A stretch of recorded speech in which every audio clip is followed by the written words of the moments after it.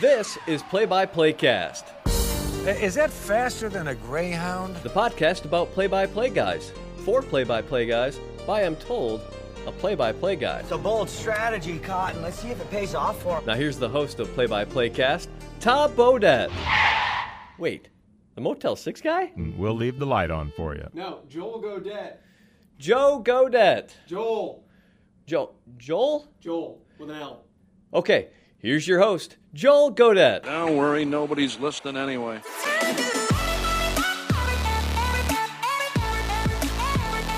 "85 episodes in. Thanks as always for clicking subscribe, for downloading, for the stream, however you're listening to Play by Play Cast. My name is Joel Godet, and this is the podcast for broadcasters of a play-by-play variety, about play-by-play broadcasters, hosted by a play-by-play broadcaster. It's a professional development podcast diving into the tips, tricks, experience, stories, process, and preparations of some of the biggest and best play-by-play announcers in the business. If you caught last week's conversation with Eric Reed, thank you guys for checking that one out. You can always flip back through our archives and find all of our previous conversations. Blown away, by the way, on the numbers recently. You guys apparently really liked the Ann Schatz conversation from the Pac-12 Network a couple of weeks ago, and the Brian Estridge conversation the week before that has done very well. Not surprisingly, Mike Breen, Len Casper, Boog Sciambi, episodes 77, 79, 80 have all gone over really well with you guys. So thank you guys for your continued listenership, and glad you are still 85 episodes in, enjoying these conversations, listening to them as much as I've enjoyed having them and putting them together here for you. Our guest this week, we head back to the college ranks. I was going to say it's our first college broadcaster in a while, but I just said Brian Estridge from TCU was episode 81. We haven't had a ton of college voices, though. Toby Rowland from Oklahoma recently. But good to head back to the Division I ranks and chat with the voice of the North Carolina Tar Heels, Jones Angell, this week. A guy who took over in 2011 following the 40-year career of Woody Durham. And we'll talk a little bit about Woody Durham and what Jones Angell learned from him, took from him, admired from him, what it's like to have to follow him in Chapel Hill. We'll touch on that and much more here with Jones, including the old hits. We'll talk a little bit about what he thinks makes good play-by-play. We'll talk about his preparation, what he thinks is really important, like the one or two things that he absolutely needs when he comes to preparing. We'll talk about theater, too, at the end, for what that's worth as well. But a fun conversation with Jones Angell that also includes what it's like to broadcast a pair of national championships. One a victory, one a buzzer-beating defeat. So we'll kind of get the juxtaposition of handling those two situations and having those two calls still early on in his Division I broadcasting career. But let's dive right into it without further ado. We're actually going to start with something totally off the wall. Because this is a great lesson in research. If you go to Wikipedia, and like I always start with Wikipedia, it's a great starting point. If you go to Wikipedia, it says that Jones Angell wanted to be a sports broadcaster from an early age, but his mother objected to it, and he still did it anyway. And I thought that was interesting. I could not corroborate that anywhere, but I was like, you know what, like somebody went through the effort to put that on Wikipedia. Either A, it must be true, or B, they're trying to get someone like me to ask that question, and, well, they were successful.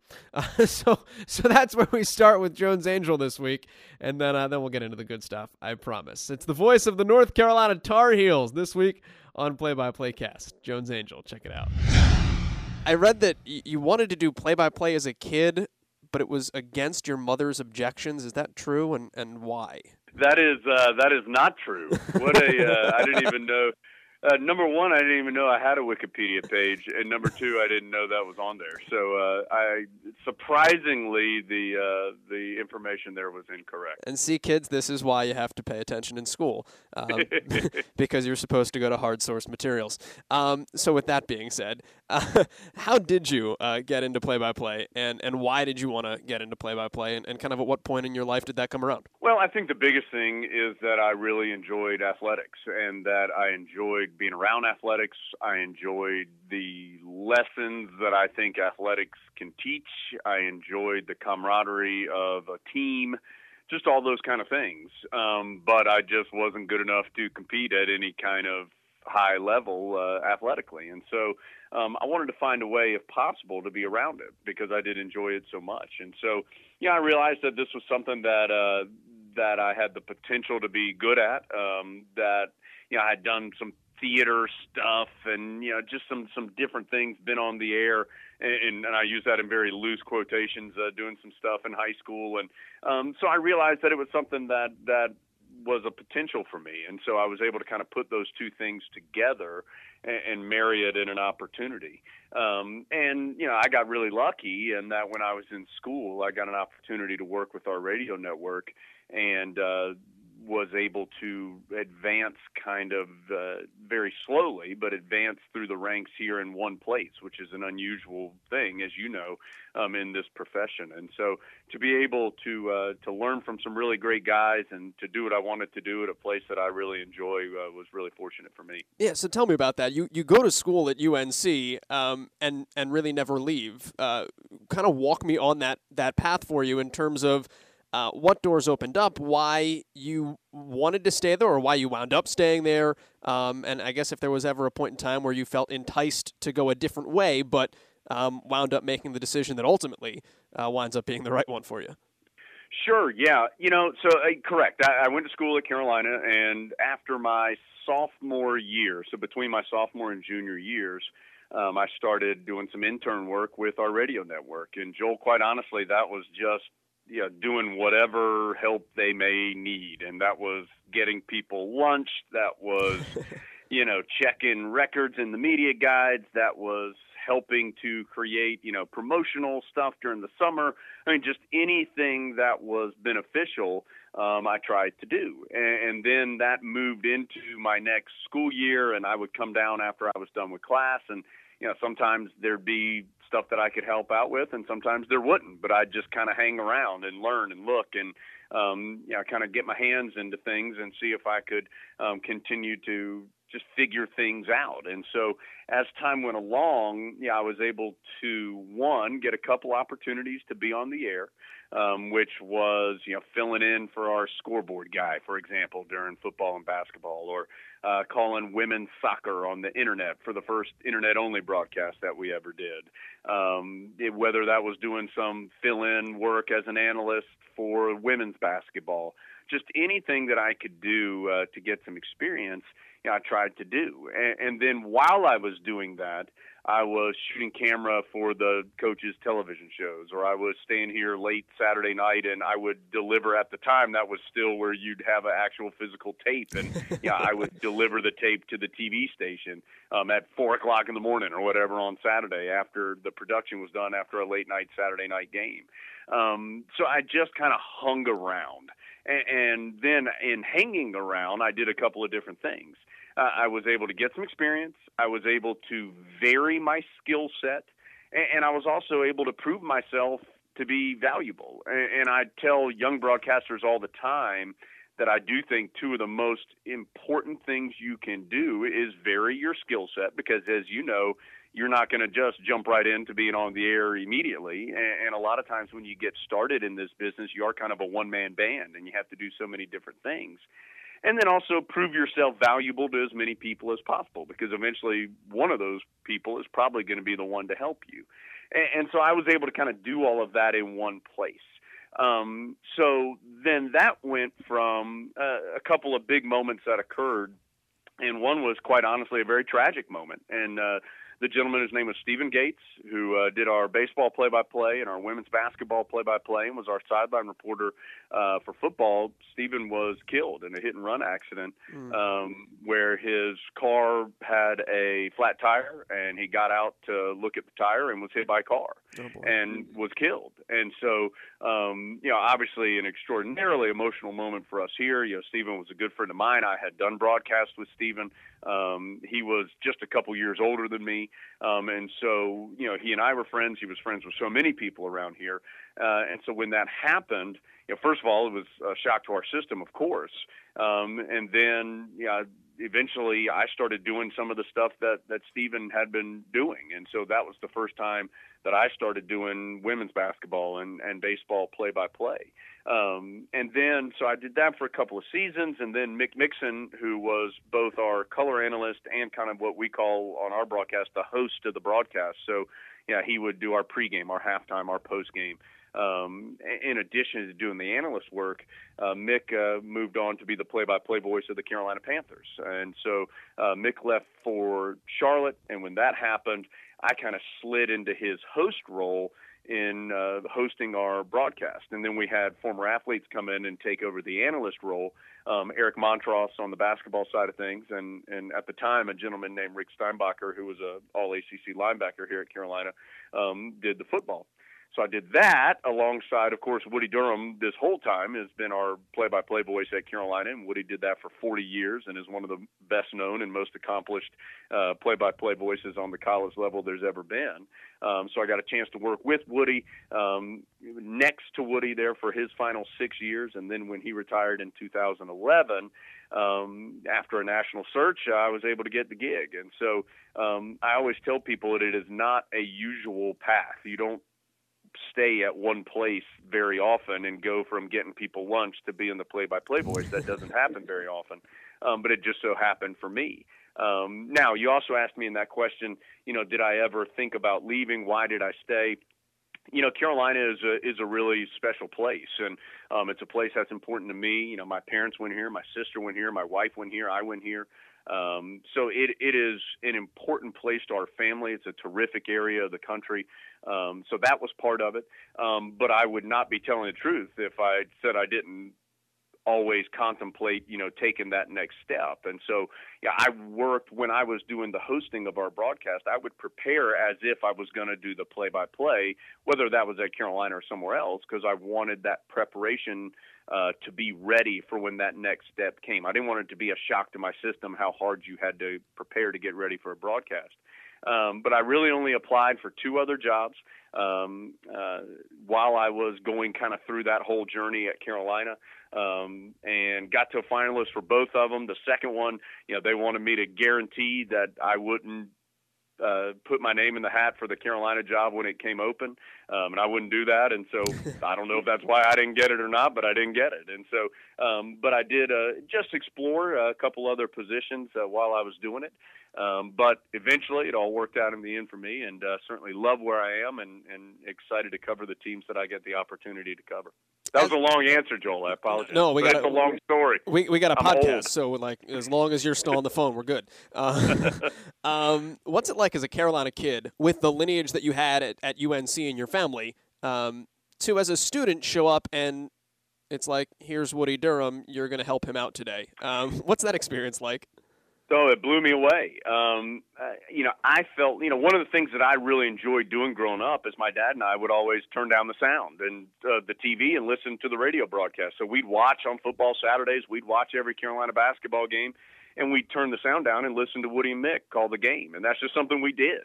And, I felt like I knew Woody and Mick, even though neither one of them had ever met me nor had any reason to know who I was. But I felt like I had a relationship with them because I had gone through, as a Carolina fan, I had gone through so many great moments and so many tough moments with them.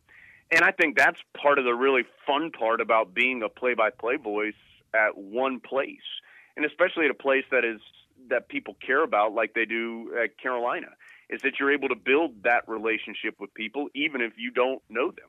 And so I was on the other side of it, and I, again, grew up with those two guys. And so the first time I met them, I was totally starstruck. It could have been, you could name it could have been Michael Jordan. It could have been the President of the United States. It didn't matter. I was like, whoa, here's Woody and here's Mick, and they are right in front of me. And, these are the guys that I've spent hours and hours of my life with, and I'm getting a chance to talk to them. And I remember the first thing I ever did, some June afternoon or something in that summer, was Woody and Mick were down there cutting station liners for the next year. So, they'd say, oh, you're listening to Carolina football on WTXY in Lexington or whatever it is. And they were just doing this for hours and hours and hours, and they asked me to go get them lunch. And I remember specifically driving down the road thinking, I have $20 of Woody Durham's money in my pocket. This is unbelievable. Like, it blew me away. And so it was really kind of a hitch in the face moment for me when that happened. But the really cool part about that is as time went along, I was able to learn so much from both of them. And when you're talking about one guy in Woody who is, just is going into the Sports Media Hall of Fame here in the next class and is one of the greatest college announcers ever, when you get to learn from him and you get to learn from Mick Mixon, who is now, in one of the best jobs that you can have in our business as an NFL play-by-play man, and I got to learn and take things and see how they both were successful. And so I got to kind of take a couple little things from both of them and learn pieces from what they did. And, while what I do is not exactly like either one of them, there are definitely things that I took from them both. And so to be able to have that kind of hands-on tutelage, if you will, if that's even a word, to be able to get that hands-on teaching from those guys was really beneficial for me. I was going to say, what did you learn from them? But that could go in any myriad of directions, so I'll try to pare it down. You mentioned having a relationship, feeling like you had a relationship with those guys, listening to them growing up. What is it about them on the air that you think helped create that feeling within you, the listener? And then maybe how do you kind of, I don't know if mimic is the right word, but how do you inherit that skill in what you do now? That's a great question, and I think it's a couple different things. One is just the quality of their work. And by that I mean, I think when you're the play-by-play voice of one school, look, everybody knows that we want, on the Tar Heel Sports Network, we want the Tar Heels to win. But that doesn't mean that everything Carolina does is good, everything the other team does is bad, every call against the Tar Heels is the wrong call. That's not the case. But what I think Woody and Mick did so well was they hit the balance of what I like to call passion and professionalism. Mm.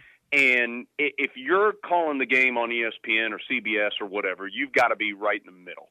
And you should be. That's the expectation.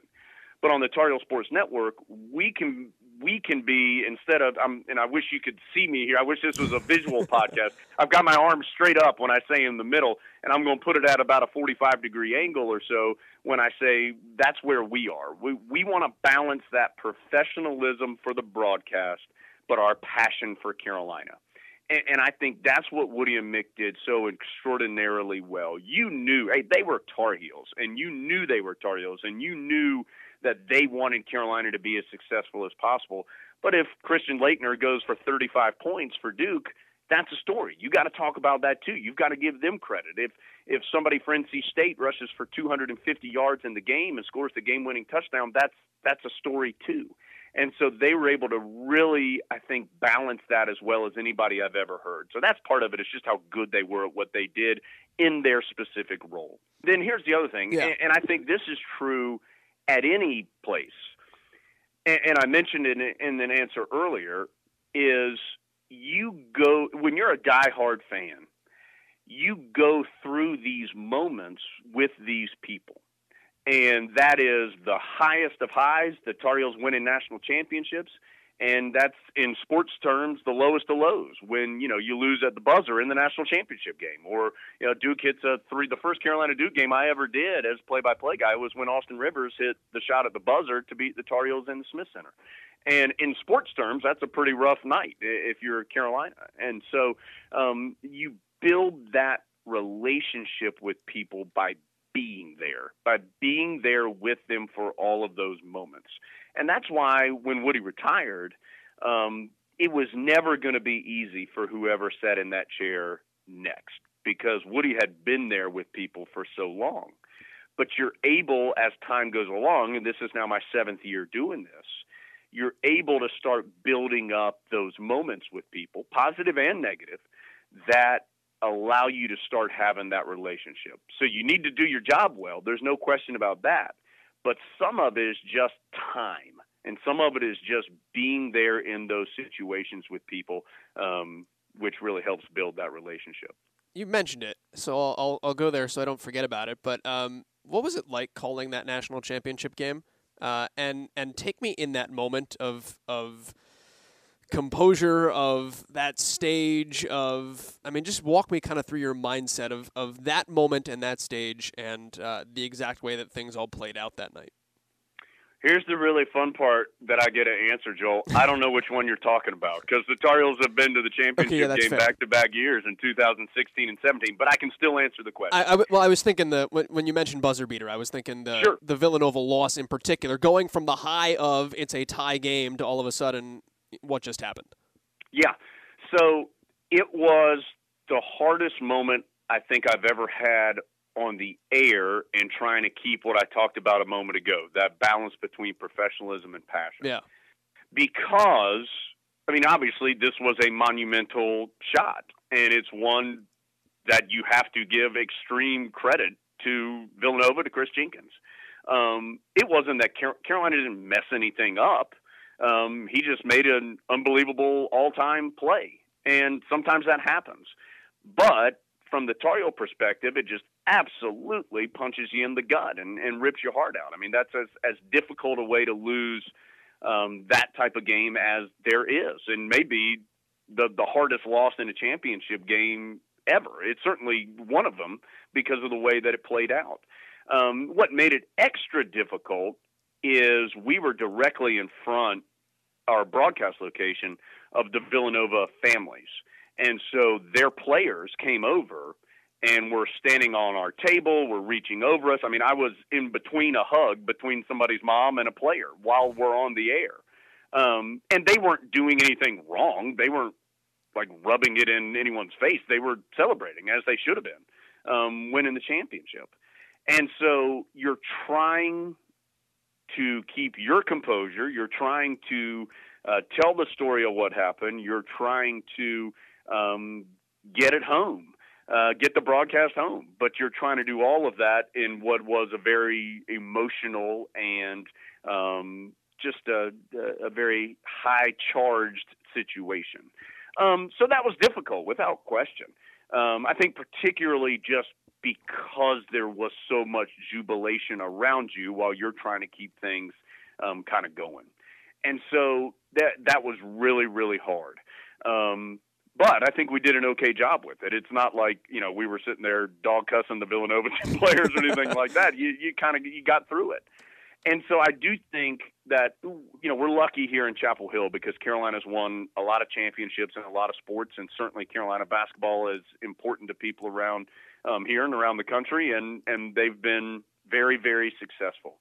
But I think last year's championship is as special as any one Carolina has ever won because of the way that group came back from what happened the year before. Mm. And Joel, I'll tell you, Chris Jenkins, Villanova, those are all dirty words for about a year for Carolina fans. Now, there's still not a Carolina fan out there that wants to relive it or wants to talk about it or thinks it's a great time. But it kind of is seen in a different light now because I don't think the Tar Heels win in 2017 if they didn't experience what they experienced in 2016. And so now that moment, while it's still incredibly disappointing, and you hate it particularly for the seniors on that team, Joel James and Bryce Johnson and Marcus Page, that moment is more of a building block for what eventually happened in 2017. And so to be able to get back there and to be able to call, 2 consecutive championship games and to be able to have a championship call that, that'll be, I don't know if remember, but it'll certainly be saved because you keep all of those for sure. That's a really special moment for me. And I think it was a really memorable, emotional championship for not only the players and the coaches, but Carolina fans everywhere as well. Can I juxtapose the Villanova call too against not even the national championship call this past season, but the Luke May call, if we want to talk about like buzzer beaters, big moments. How did you think you handled the Luke May call, and what's different about obviously when you win being able to walk that line of the professionalism and passion? Well, I think the probably overriding part about our Luke May call is Eric Montross going crazy over top of it because he's so excited that Luke hit the shot. And people always ask me, and I'm gonna answer your question. People always say, "Oh, well, did you have what you wanted to say for the championship call? Did you have that written down?" And I always say, no. I mean, you can't script. I didn't have a Luke May hits a shot with 0.3 of a second left. Let me flip to my note card and say what we're going to say. You don't have that. Now, I do think when you're in a championship game, you need to at least have some kind of idea. If you're up by 40 points with a minute left and you're going to win the game, you need to have some kind of idea what you'd like to say. But you're never going to write anything down or have it scripted.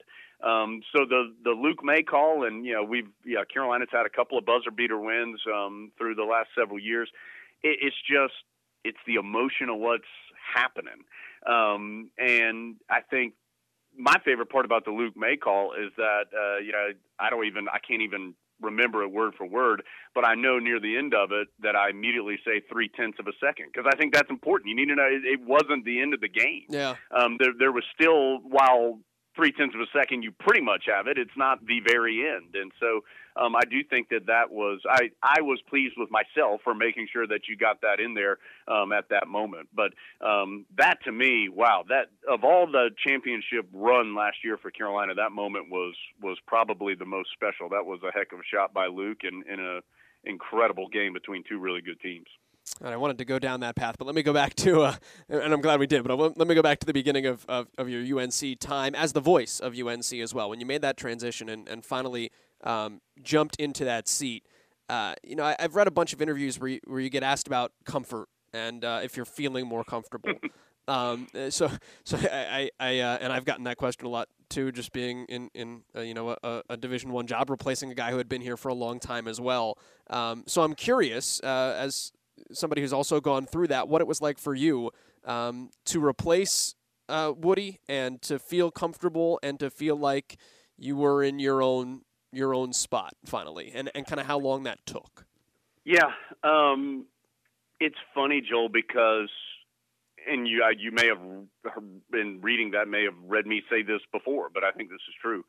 I never felt uncomfortable, at least consciously.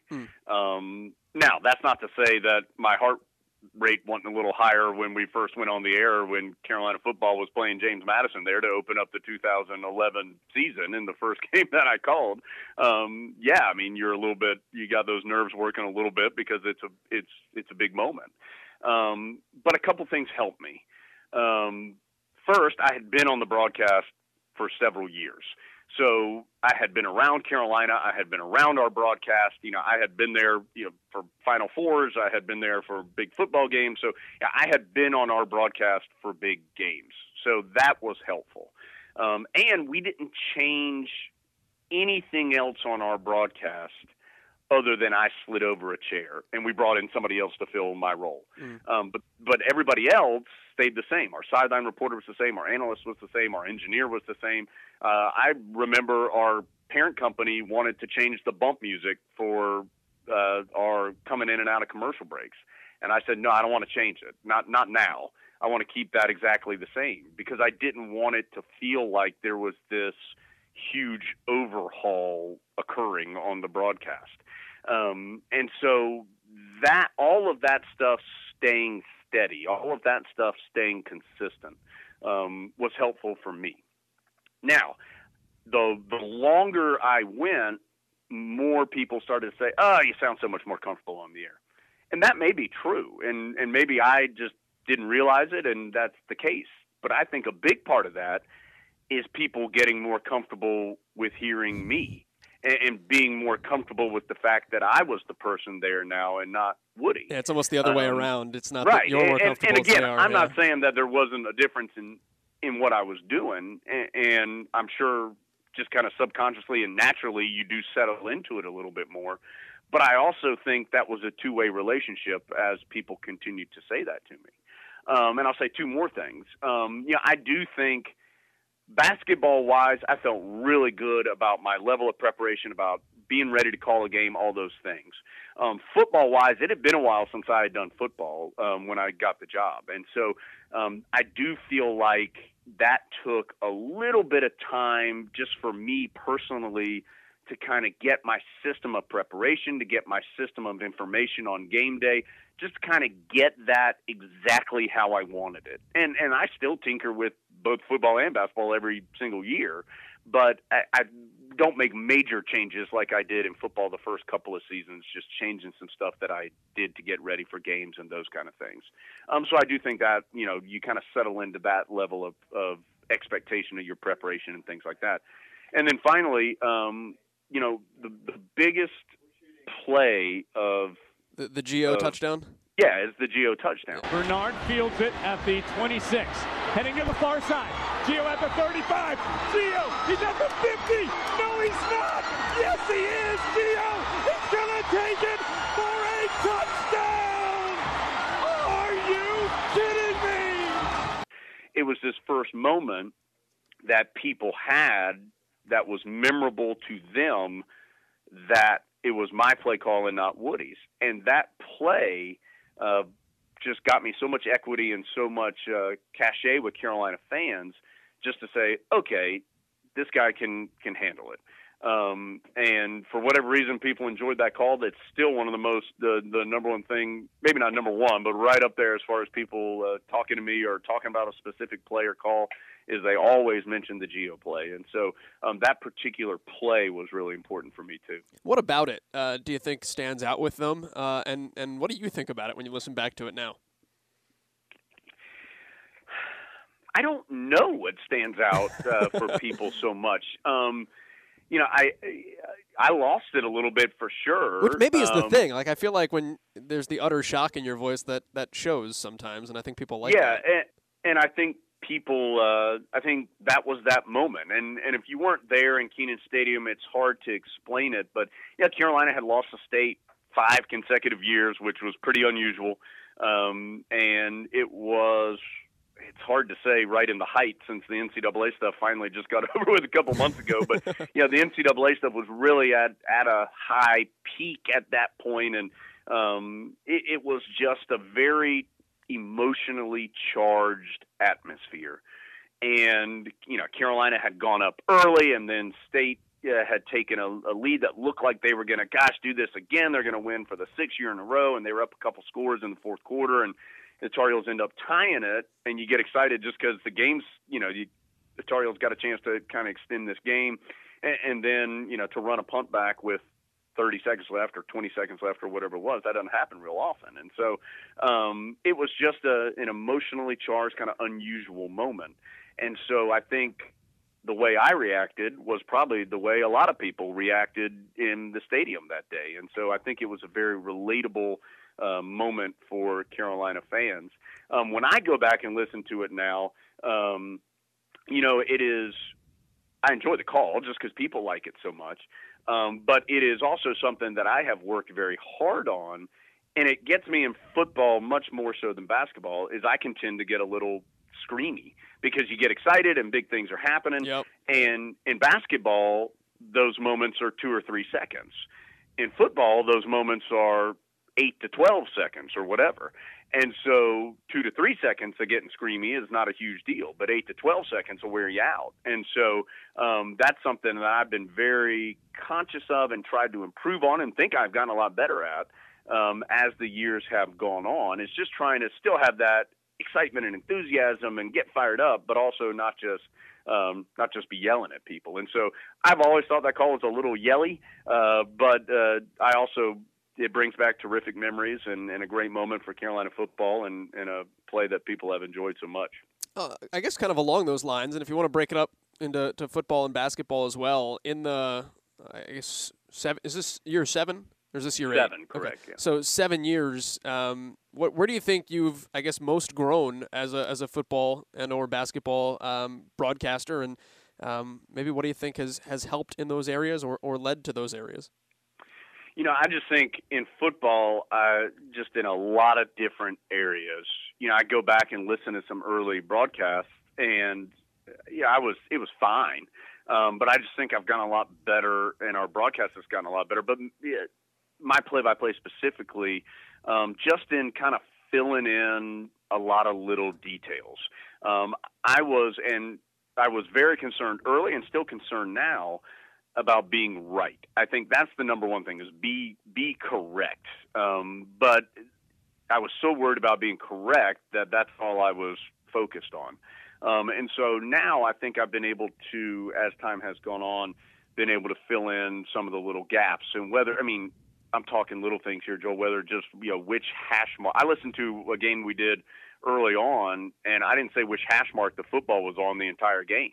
And so that's important, but it's also, it's something that you got to be able to slide in there. It's not the number one thing that you're concerned with, but it's an important note. And so just being able to fill in some little holes like that as time has gone along, I think has been really important. I think I've gotten a lot better in that area. And something I said a moment ago, the value of the preparation and kind of my system of preparation, I've really the last 2-3 years feel good about what I do as far as getting ready for a game. I have a very regimented system throughout the week to get prepared, to kind of focus on, I want to be at this point by the end of this day, and still be able to get all the other stuff that you got to get done throughout the week, but also get your preparation done. I feel like that has really settled in to a place that I feel good. Basketball wise, I've always felt pretty good about our basketball broadcast. That's not to say that you're not trying to get better or improve. But I've always felt good. We have a terrific analyst in Eric Montross on that side of things who does a really good job. So that helps, of course. And so we cover teams that win a lot. So that part's been good too. So I've always felt pretty good about what we do on that side of things. In basketball in particular, and this is just something that, we're driving back from Kent State last night, and I'm listening back to the game on the bus, and something that stuck out to me, because I had thought that, like, the last 4-minute war of regulation, I thought was pretty good, and I went and listened back to it, and there was a play in my head that I thought I called well, and then it was a rebound to our point guard who threw it up ahead, ball got deflected, and wound up with another guy on our team down court a little bit. And it all happened so quickly that kind of the deflection isn't in there in the play, because of the fact that it was tapped. It happened to. It was like a straight line, and the guy that tapped it was in the middle of it. So I think it probably still would have gotten to where it was going in some respects. So in the actual play-by-play call, you just kind of hear El Amin, throws it up ahead, loose ball gets to Sellers. And I listened back to it, and my analyst caps it with, what a great play by Taylor Persons, able to, dives after that and gets the deflection up ahead. And I was like, but it happened so quickly that there was so much going on, and there's only so many words that fit in a small space of time. How do you best handle sometimes the speed at which a basketball game in particular happens, not necessarily to get every touch in all the time, but to get every touch in when they matter most? Sure. It's a great question, and I do think that's the biggest challenge in basketball. And Carolina, using just my example, Carolina likes to play very quickly. And so, the Tar Heels try to push the ball up and down the floor. And so that you can get in those moments where there's just too much stuff to get in there. And I think a couple things become important. I think the role of the analyst there becomes important. You said in the example that you just gave that your analyst helped kind of, I'll use the term cleaning up, not to say that it was messy, but just kind of finishes up the call for you. And I think that's a sign of a really good analyst who realized, hey, that happened.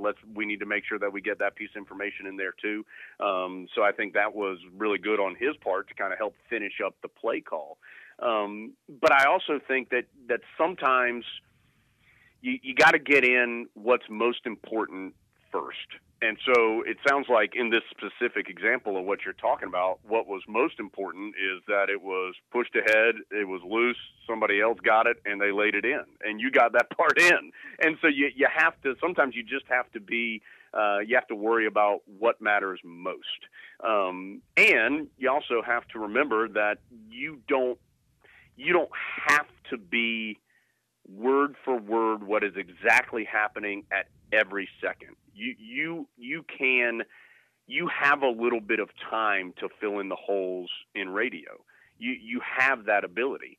And so I think it's better to get the most important information in first and then fill in the holes than overtalk, get behind, get a little lost in what you're trying to say because you're trying to get everything in so quickly. And it sounds like on this particular play that you're talking about, that's what happened. And so to me, that I wouldn't blink twice on that. That sounds like a terrific execution of what you guys were trying to do. And I think that, again, I think you got to get in what is most important in the play needs to happen first. Then if you miss a detail that you feel is important, you got to fill it in on the backside. Beyond time and score and getting it right and all those kinds of things as well, when you flip on a game, be it whatever sport, what separates not just good play-by-play from average, but like great play-by-play from good play-by-play to your ear? Knowledge of the sport, knowledge of the teams, knowledge of the players. That's number one. You can tell if somebody was in Wichita calling a game last night and now they're in Lubbock, Texas calling a game the next night, and they've looked at the roster and they know the stats, and that's about all they know, and you can tell, I think. So knowledge of the game, the teams, the individual players, I think that always sets things apart. Now, I also think there's a big difference between television and radio. I think in television, not over speaking, I think, is really important. I'll use Joe Buck, who I know for some reason takes a lot of heat. I don't know why. I thought his call on the Vikings play was awesome because he gave it enough and there was the emotion there, but he didn't say too much. And so I do think on television that becomes a lot more important. It's different on radio because you are you're filling a little bit of a different role. People relying on you more heavily for what's going on. But I think that being judicious with your words on the television side of things, I think, is very important. I think relationship with analysts goes a long way. And that's, where you're lucky in radio because most times you're working with the same person throughout the year. And so you build that repertoire with people where they kind of know when to fill in the holes like we were talking about. They know kind of when you're done talking and when they have a window to get in the information that they want to get in. So I think that's a big difference in the quality of a broadcast is when you do have that good relationship with your analyst as well. And I'm just trying to think. I mean, there's just so many things. But to me, I guess those would be the main things for me. And again, I think there's a big difference between radio and television because in radio, the play-by-play guy, in my opinion, is the most important guy because he's telling you everything. He's got to tell you where the ball is, what the score is, what the time is, who has it, what's happening, describe what's happening. Whereas in football, I think in television, the analyst is the most important guy. And so your role changes. You need to still kind of manage the broadcast much more than hardcore play-by-play. You need to manage what is happening. You need to set your partner up and kind of all those, a little bit of a different role than what you're doing on the radio side. I don't want to take too much more of your time, but I want to, if I can cover two more very quick things with you. Well, maybe the first one's not all that quick. We'll see. We'll see how in-depth you go. But you've mentioned several times preparation. And I'm not necessarily, everybody's got their own boards and their own kind of unique ways of going about it. But I'm more curious for you, what's most important? If you had to do a game and had limited time to prepare, where do your eyes go first and what do you absolutely need? Or what do you think, if you want to go in a different direction, what do you think is important and unique to the way that you prepare and broadcast and gives you a different perspective that you like to bring to the table? I think, and especially when you're calling one team, there's two things that I think are important. One is I think you need to find something that is more interesting than just he is averaging this amount of points and this amount of rebounds when you're talking about your own guys, your own team. And so then that's one of the things I enjoy about covering one team is that you can kind of go on that journey with them. And like, for example, right now, Kenny Williams, who's had a terrific year for Carolina shooting the basketball, but the last 4 or 5 games, he's 4 of 24 from three-point range. And that's a big deal. And so I think kind of not only talking about that, but figuring out why. Why is that happening? Is that just Is that just this is a long season and you're going to go through a little dip? Has he lost some confidence? Is there something going on with the form? So I think that becomes important there are these kind of little mini stories, mini trends that go on during a long season that I think are worth discovering and talking about when they're relevant to what's happening at that point in time. And then we take a lot of pride in knowing the other team. So I think it's just as important to know the relevant storylines, the relevant stats, the relevant stories of the other team as it is of your team. And Carolina in my instance, and Ball State because you see them every game. You know that journey because you're there with them. And your listeners know that journey. But, what's been going on with your opponent? Why have they won 5 in a row? Or why are they scuffling right now? Or why is this player averaging 25 points in the last 3 games or whatever it is?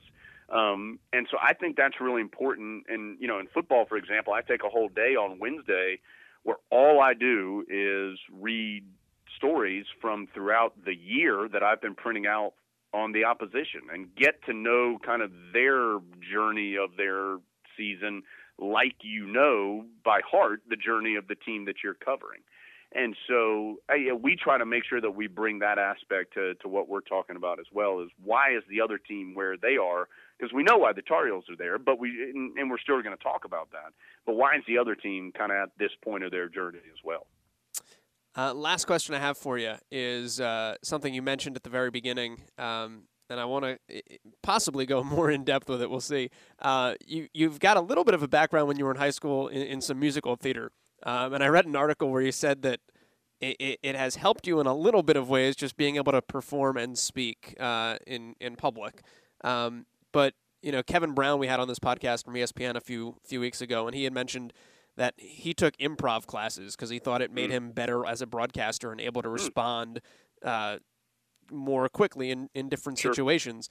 Do you think in some regards that, I don't know, having a theater background has helped you? I mean, at the end of the day, it is a performance in some regard, but has helped you be able to handle that kind of a situation and be able to kind of roll with different punches and I mean, on the musical side of it too, just kind of develop a voice maybe differently than someone who would just be getting into this as a speaker, for lack of a better way of putting it.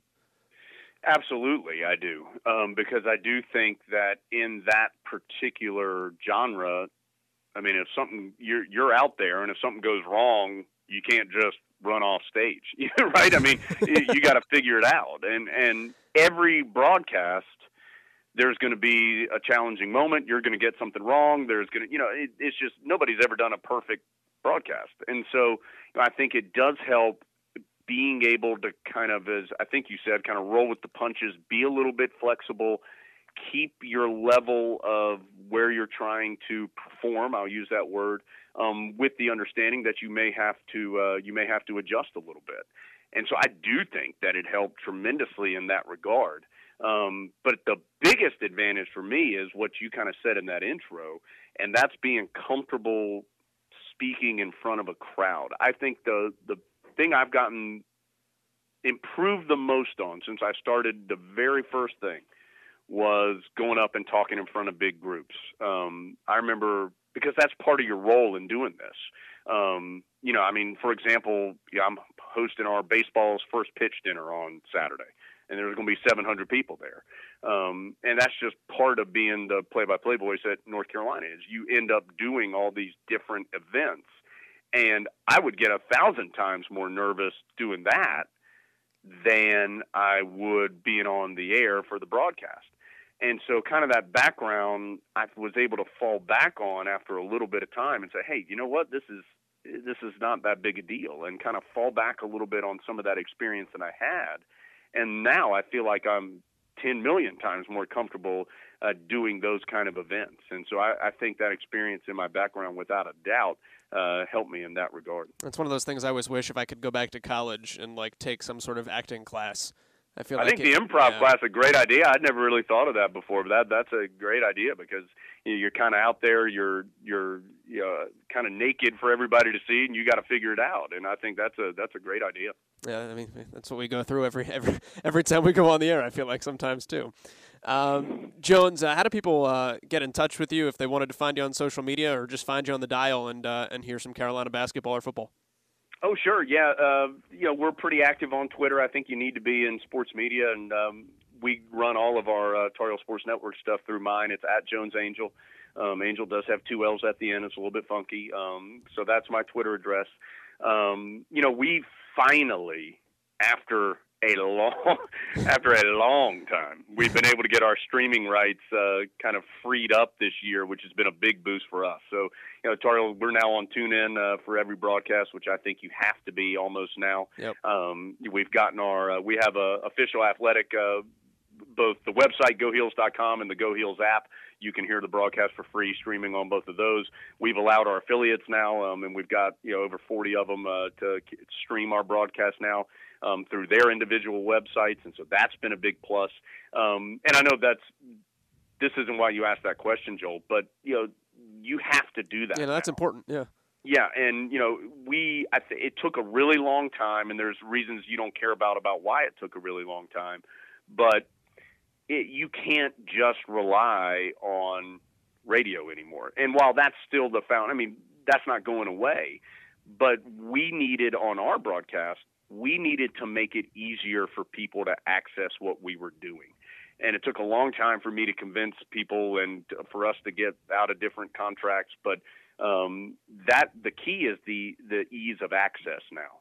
And so it's been a huge plus for us this year as far as our listenership and just people being able to be involved with our broadcast and getting all these different ways that they can hear it. We've also, we're in the second year now. We used to do a daily, we called it the Daily Show. It was a little just 2-3 minute show where we would send it out to our affiliates every day, and it was just kind of a little daily update. But at some point, we realized this was not the most effective way to do this anymore, and so we started our own podcast. And we've had a ton of success with it. We've had a lot of fun with it. We just actually did our 100th episode earlier this week, and it's called The Carolina Insider, and people love for people to listen to that. It's on iTunes. It's on Stitcher. It's on all the different ways that you can get your podcasts. The Twitter address for that is @Carolina_pod. And we have a ton of fun with that. In fact, we have Justin Jackson, former Tar Heel, who's of course with the Sacramento Kings now. He's our guest on the show coming up later this week. Nice. So that's a fun way that we're able to get to our fans as well.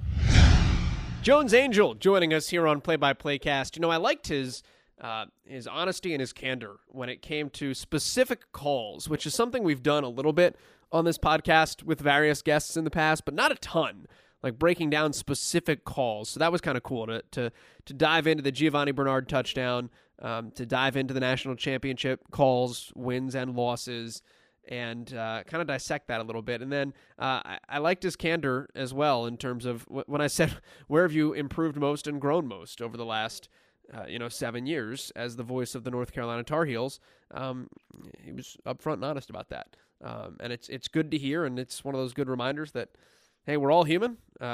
We all have our own ways of, as Jones mentioned, getting to where we are in this business, but also, physically, like which job you have, but also in terms of, the product we produce on the air. So it was kind of cool to hear his perspective on how he's grown, in his product and in himself over the last couple of years since he has become the voice of the North Carolina Tar Heels.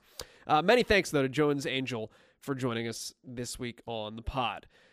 Really random aside, by the way, this is coming out, if you're listening to this podcast on time, on Friday, January 26th.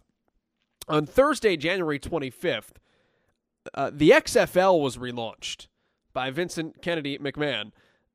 Went away after its 1-year run in 2001, and it's back. It'll debut in 2020, and raise your hand really high if you're one of those people that said, "Oh my God, the XFL is back! I need to figure out how to broadcast this," because I was one of them. I'm just curious. I'm intrigued by it. I was intrigued by it then.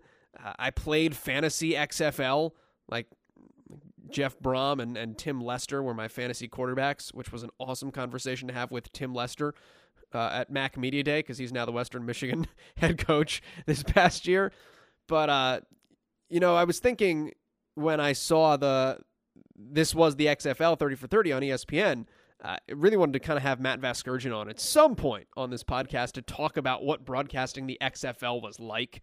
It might be tougher now because he just picked up the Sunday Night Baseball duties, so congratulations to Matt Vasgersian. Credit where it's due there, but I still, with the XFL coming out, would love to talk about what broadcasting the original XFL was like with Matt Vasgersian. So we'll see what's up the sleeve coming up at some point here on an upcoming episode of Play by Play Cast. It is interesting too, by the way. Vince McMahon is super cutting edge guy in a lot of ways, and outside of the wrestling business, I don't know if he necessarily gets the credit. The XFL invented the Skycam. That was talked about at great length in the 30 for 30 documentary. And when you watch Vince McMahon's press conference today, he was talking about how the new XFL in 2020 would be broadcast. And, he talked about multiple platforms, and you'd be able to watch on your television, on a big screen or a small screen, and everything in between. So I'm actually kind of curious. Don't put it past Vince McMahon to, in some way, and it might not seem like it initially, but it'll probably make some sort of lasting impact, revolutionize, if nothing else is successful about the XFL. I would not put it past him to revolutionize or add or change in a noticeable way, eventually, if not immediately, how we consume sports on television. And that is something that I think as media types can certainly be something to get excited about with the return of the XFL. Some really good guests coming up on some podcasts over the next several weeks. I mentioned wanting to get Joe Tate on the podcast, the legendary voice of the Cleveland Cavaliers. He will not be on next week. He will be on soon after, though. So if you've been an admirer of Joe Tate, as many guests on this podcast have been over the time that we've had these conversations, and before that, Joe Tate will be an upcoming guest here on Play by Play Cast, and a couple other cool names up our sleeve as well. So stay locked in every Friday morning. Find us on Twitter at PXPcast. I'm at Joel Godet. The music playing is Marshmello, and that means we are out of time. Many thanks to Jones Angel for joining us. We'll see you back here in 7 days. Play by Play Cast. We're out. And that will do it from St. Louis, where the score is inconclusive.